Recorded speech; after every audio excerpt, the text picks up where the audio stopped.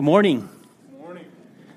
My name is Weston Kurz. I'm the stand-in message giver today. I don't know if I want to call myself a pastor because I don't necessarily believe that I am one, but I am an elder here at Church Project, and it is a blessing to be here with you today. Good to see all of you guys, and I think I'm really excited about today's message for a lot of reasons. And one of the reasons is Aaron mentioned something, I think it was last week or a couple weeks ago, about how fun it is to actually work on the message ahead of time and prepare it and all the exciting things you get to do. And I can attest to that this week as I've been working on this message and looking at what God would have me bring to you guys today. You learn so much more, so I feel like, wow, I should do this like every week and like in preparation of having to get up here. And I was wondering, like, if any of you, like, what if I didn't show up today? Or is anyone prepared to come up here and bring this message?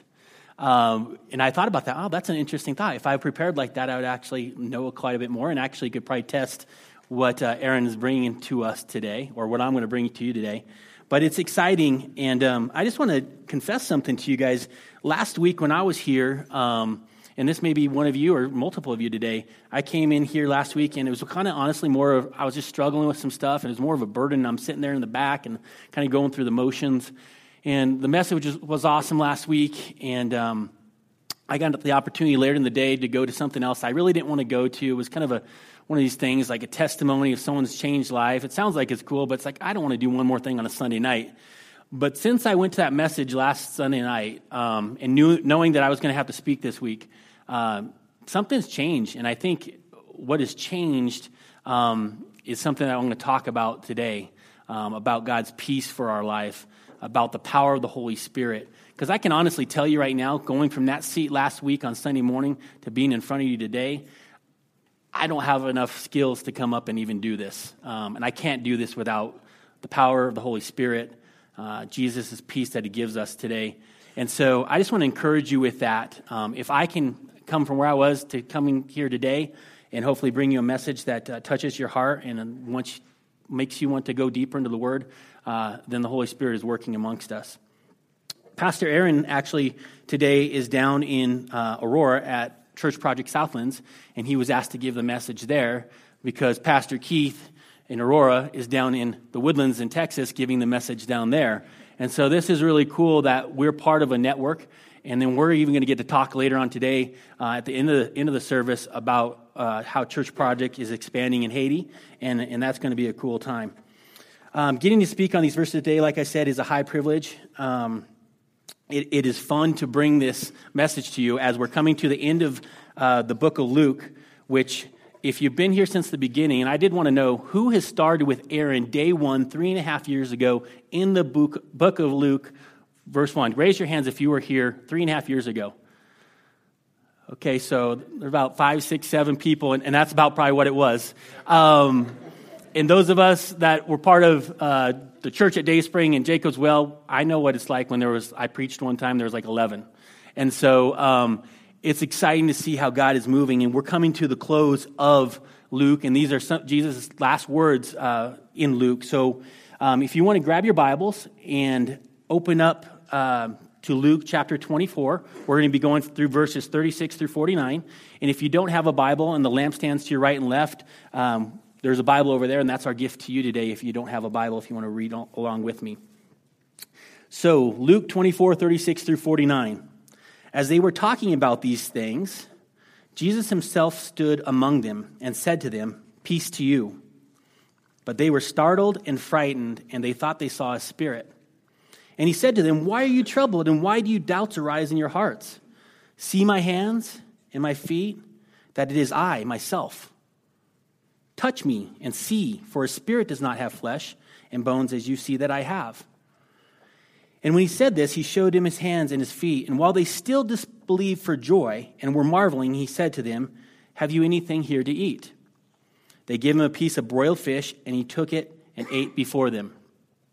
Then he said to them, "These are my words that I have spoke to you while I was still with you, that everything written about me in the law of Moses and the prophets and the Psalms must be fulfilled." Then he opened their minds to understand the Scriptures and said to them, "Thus it is written, that the Christ should suffer, and on the third day rise from the dead, and that repentance and forgiveness of sins should be proclaimed in his name to all nations, beginning from Jerusalem. You are witnesses of these things, and behold, I am sending the promise of my Father upon you. But stay in the city until you are clothed with power from on high. This is God's word. There's a ton of information and cool theology just in this passage alone. But I'm going to focus on three things today. I'm going to talk about God's peace for your life, his promises for you, and the promises he's fulfilled, and the power that he gives us to live this life and make a difference for his kingdom to bring glory.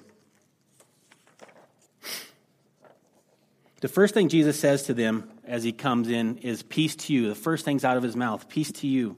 These are powerful words. Over the past few days, the disciples had been experiencing anything but peace. I don't know if any of you guys are watching the Bible AD and watching what's going on there. It's kind of interesting to see all the turmoil that's going on in Jerusalem, via the TV, and seeing, kind of getting a picture of, man, this was really turmoil. A lot of things are going on. Jesus has just died. There's fighting between the Jews and the Romans. The disciples are hiding from the Jews who are coming after them. There's a lot of things going on. So the first thing Christ says to them, peace to you. They are terrified. I mean, put yourself in this place. Jesus now is resurrected and comes to you. They are terrified.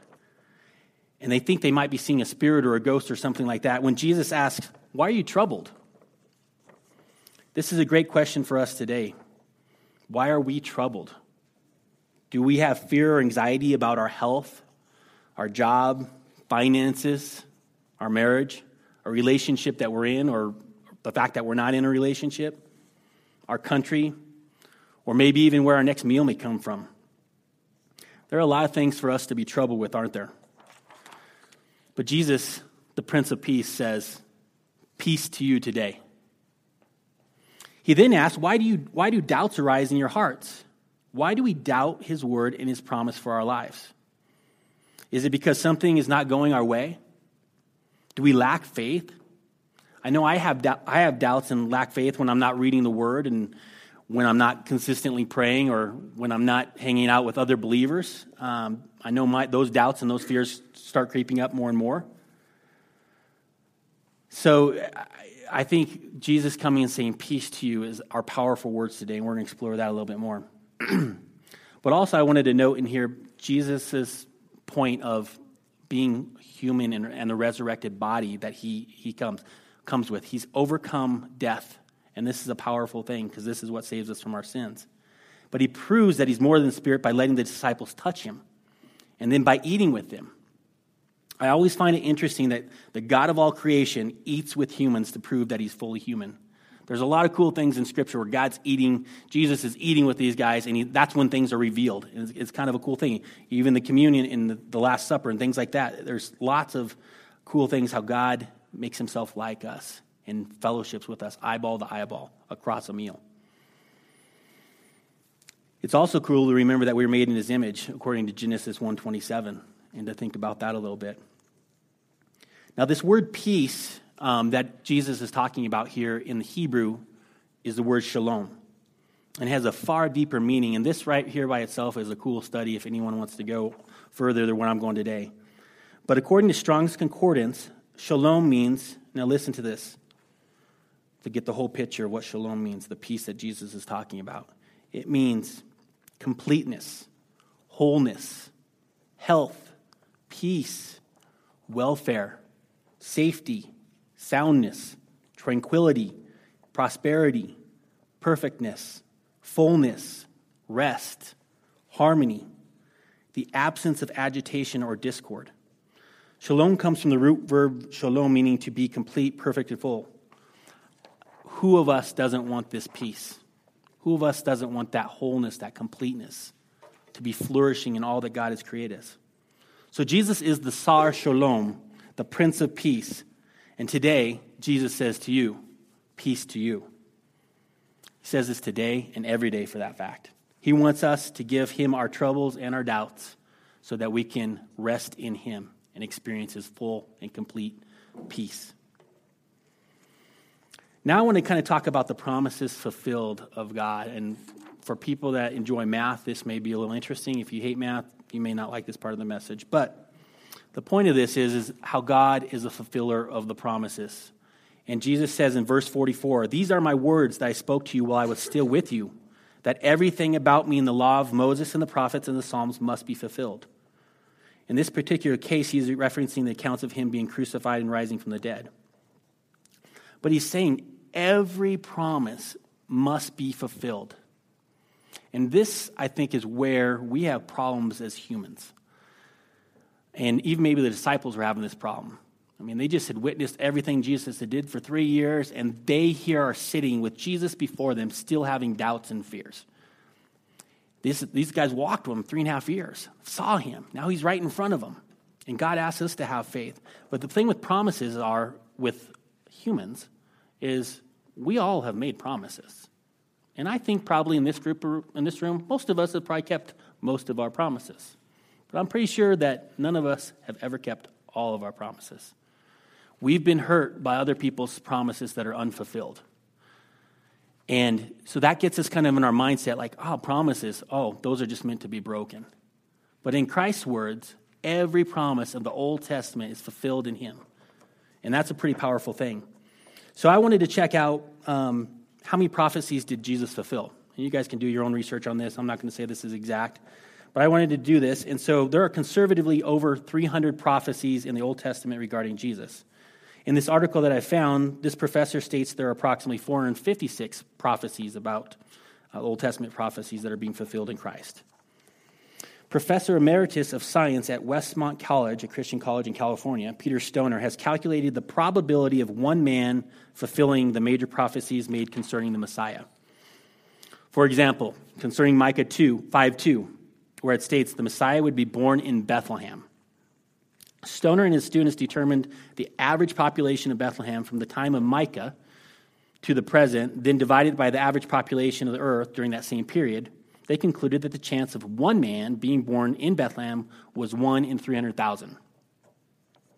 After examining only 8 different prophecies, the same group of people and this professor, they conservatively estimated the chance of one man fulfilling all 8 of prophecies was 1 in 10 to the 17th power.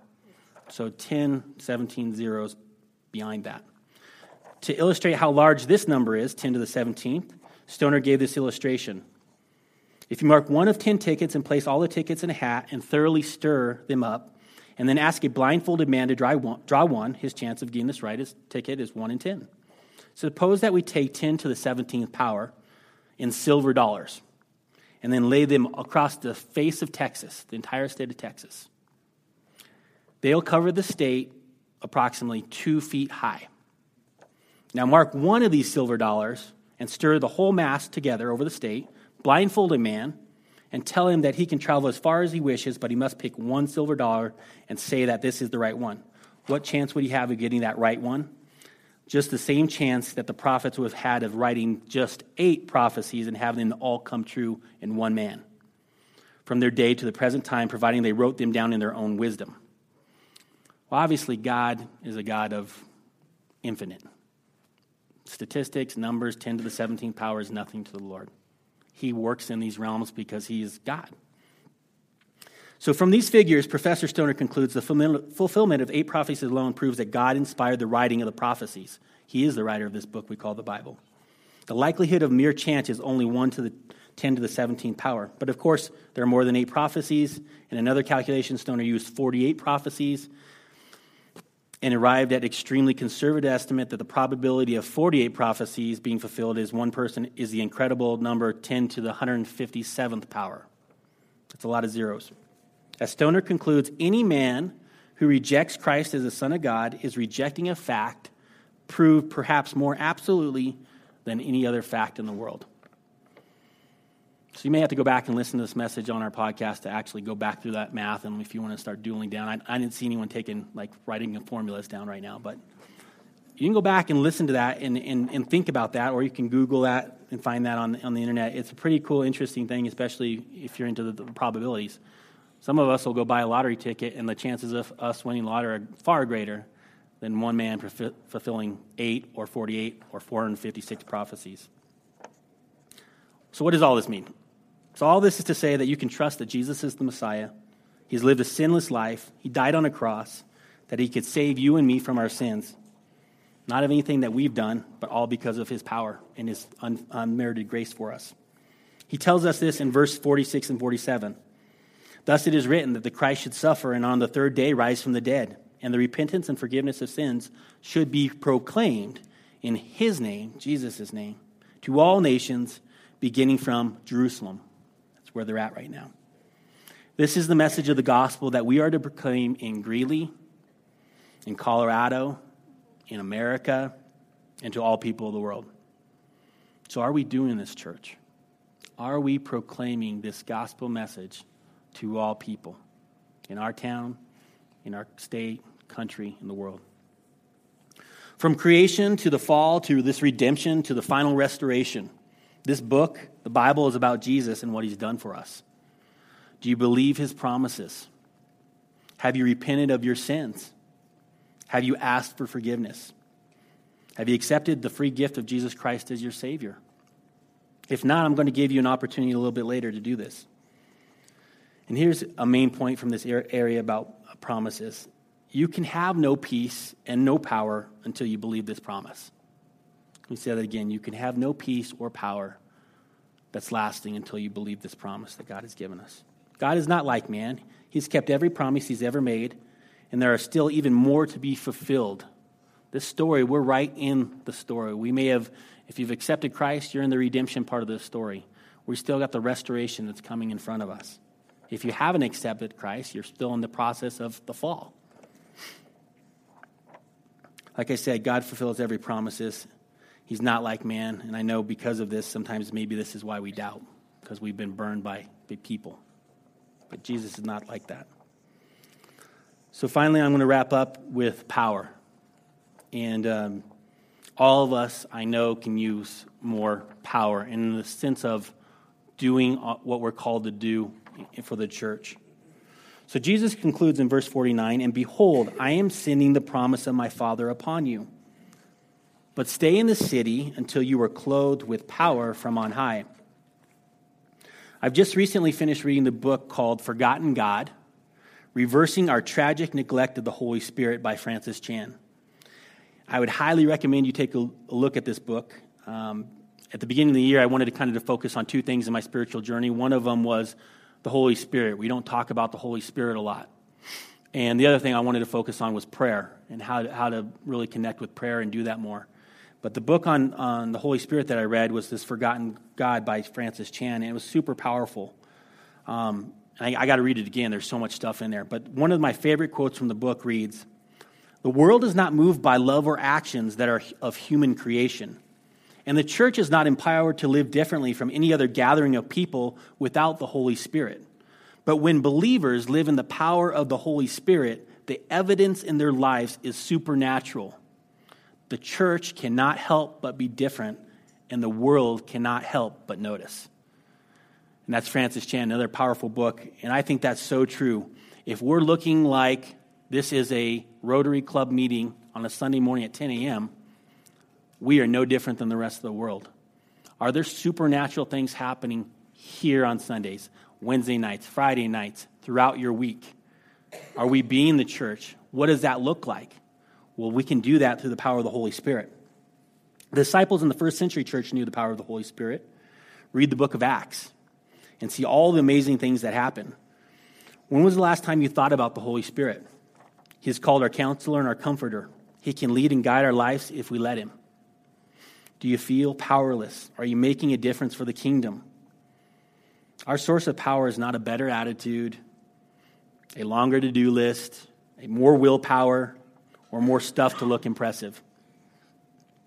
Our true source of power is the Holy Spirit living within us. Church, if we really want to make a difference and accomplish God's plan for our lives, we must rediscover the power of the Holy Spirit. So as I wrap up this message about God's peace, his shalom that he gives us, and the promises that Christ has fulfilled through his word and the promises that are out in front of us, these are things that we can trust and build our lives upon. and we talk about the power that we need to live in a broken, challenging world where in America we have lots of financial prosperity, but I don't know anymore. I'm concerned about our spirituality and our bankruptcy in that area. Our peace comes from the Lord. Our power comes from the Holy Spirit. And we have plenty of promises that are statistically proven beyond a doubt that we serve a risen Lord and King. And so at this point in time, I want to invite up Chad and Christina Harding. We're going to continue kind of our worship and our message to talk a little bit about Haiti and what's going on down there and an opportunity that you guys have to partner with them. Thank you, Chad and Christina. Appreciate you sharing what's going on down there, and it is a cool opportunity for us to partner with them. When we looked at this as an elder group, like Chad said, we definitely prayed about it a lot, but one of the important things as we look at anything, and this is for our church body here, is does it align with who we are? Is it about making disciples? Is it about meeting needs? Is it about growing churches? And as we put it through that kind of matrix, definitely we felt like this does those things, and that's why it's important. And after deciding this, that supporting this project did do that, it's more than, if again, Americanized church, typically that's a Sunday morning, Sunday day, one day a week type building. That building right there is every day of the week. It's also a community center. It's a gathering place. It's a school. It's a church, place of worship. And it's an awesome thing that we get an opportunity to be partnering with. And so we wanted to give you guys, Church Project Greeley, the opportunity to prayerfully and financially support this project. Like Chad said, the project cost is estimated about $20,000. They've already received some funding, but the remaining needs still close to that number. So we're giving you the opportunity today and over the next 3 weeks until May 17th to pray about and give a special offering to this project. You can do this in a couple of different ways. You can simply, on one of your checks, just write a one-time check and in the memo section put down Church Project Haiti or whatever you want, something that recognizes Haiti. Or maybe you want to pray about this and you're not prepared to do anything with this today. Or maybe you don't have the money that you want to give to this project, this building, and all that it means right now in your checking account and would prefer to do a pledge. And so be praying about what would God put on your heart, whether you want to do a one-time gift or if you want to pledge. And in the pledge for an offering, what we'd like you to do also on this response card, the prayer card that was handed out to you earlier, you can simply on the back write, when you turn this in, if you want to pledge, I want to pledge X dollars amount, and I would encourage you, this is something that you can complete in this calendar year before 12/31, because there will always be more opportunities to give at other things, and we don't want to burden you with an ongoing thing that maybe can prevent you from doing something else that God puts in your life. So simply, you can write on here, pledge, Church Project Haiti, a dollar amount that you can complete by the end of this year. That's another way that you can give. I do want to note something about this, though. We typically don't come, or haven't, Aaron was saying, we haven't really came to the church body with something like this. Maybe you and other churches have experienced something like this. But this is truly an offering. And an offering is described in the Bible as an amount given above and beyond your normal tithing and gifts. If this is going to take away from your tithe or your normal giving to the church, we don't want you to feel obligated to have to give a gift to Church Project Haiti. If you're a first-time attender or a guest or new to Church Project, we don't expect you to participate in this as well unless God puts it on your heart. This is just really for the people that have been coming and want to partner with what God's doing down in Haiti. Finally, if you have any questions about any of this, you can come up and discuss this idea with any of the elders after the service. I'll be hanging out around here. There's a number of other guys in here that are elders, and you can come up and talk about them, ask questions for them, more details and things like that. So at this time, I want to wrap up and go into a time of prayer and worship. And so if you would just join with me as we seek the Lord here. So, Father God, we just come before you, and Lord, we thank you for this day, and we thank you for all your blessings. And Lord, I thank you for this message. And in this message is your gospel. The fact that we by ourselves cannot reconcile ourselves to you without some form of sacrifice. And Lord, you provided that sacrifice in your Son, Jesus, dying for us on the cross, who lived a perfect, sinless life, and who was resurrected on the third day and lives now, lives in us and with you, and we look forward to our future hope and glory with him. God, well, Lord, we thank you for this gospel. And right now, if there's someone in this room that has never accepted you as Lord and Savior, Father God, it's as simple as this. I would just ask them to pray this prayer. That, Father, Lord, I know I don't measure up. I know I'm a sinner, and I need a Savior. My sins have separated me from you. And Father God, I want to come to you right now. I believe in you. I believe in your Son, Jesus. I believe that he rose from the dead to pay the price for my sins, and that he loves me. He loves me very much, God, and I want to be with you forever. And Lord, we thank you for your promise in this. Lord, as we think about the message today, and you talk about peace, Lord, God, I pray for peace over this people right here. I pray for peace over the body of Christ everywhere on this planet. Your shalom, that it would just cover all of us and that we would have a sense of your presence. Father God, we thank you for your promises that are never ending. The promise of your Son, the promise of new life, the promise of eternal glory. God, you are amazing. We thank you for your word where we can read about your promises. You are so awesome, Father. Lord, we also thank you that you don't just leave us here to kind of wait and see. You give us the power of your Holy Spirit that we can go out and we can be bold in faith and make disciples for your kingdom and bring you much glory. We know we can't do it alone, God. We fall so short. We come up short every day. But God, you give us the power through your power of your Holy Spirit. And Lord, we thank you for the comforter and the counselor that leads and guides us. And Father God, for this offering, for this church project in Haiti, and Pastor Edric and the Smiths and all the things that are going on there, Lord, I just ask for your pouring out through us as a people born into the probably most financially prosperous country in all time. Father God, I always wonder sometimes, Lord, why was I born in America? I could have been born anywhere on this planet, but God, you blessed me. You blessed us to be born in this country where we could give so much financially. Lord, I also pray, Lord, that in our financial prosperity that we would not be bankrupt spiritually. That is our challenge. We are not content. Lord, we need your peace. Father God, we just love you so much. You say and tell us over and over again that Jesus is love and Jesus loves us. That is so true and sweet. Let that just wash over us today. We ask this in Jesus' name. Amen. So worship is an integral piece of our relationship with Christ, and there are many ways that we can worship. Maybe for you, today is a time where you need to ask for some prayer. There will be a couple people in the back that can pray with you. Maybe today it's giving your tithes and offerings in our little box back by the entry there. Or maybe today worship for you looks like taking communion. On the right-hand side, you can go over there individually or with your family and take a wafer that represents Christ's body, broken for you, and dip it into the grape juice that represents his blood that was poured out for the forgiveness of sins. Perhaps you just want to sit quietly and just ponder what God is speaking to you today about his promises, his peace, and his power. Or you can stand and sing praises to our King as Jeremy and the team lead us in worship. Right now at this time, if you have a child in Project Kids, if you want to go get them right now and bring them back as we close in worship, that would be fantastic. May God's promises of peace and power overwhelm you today and forever. Amen.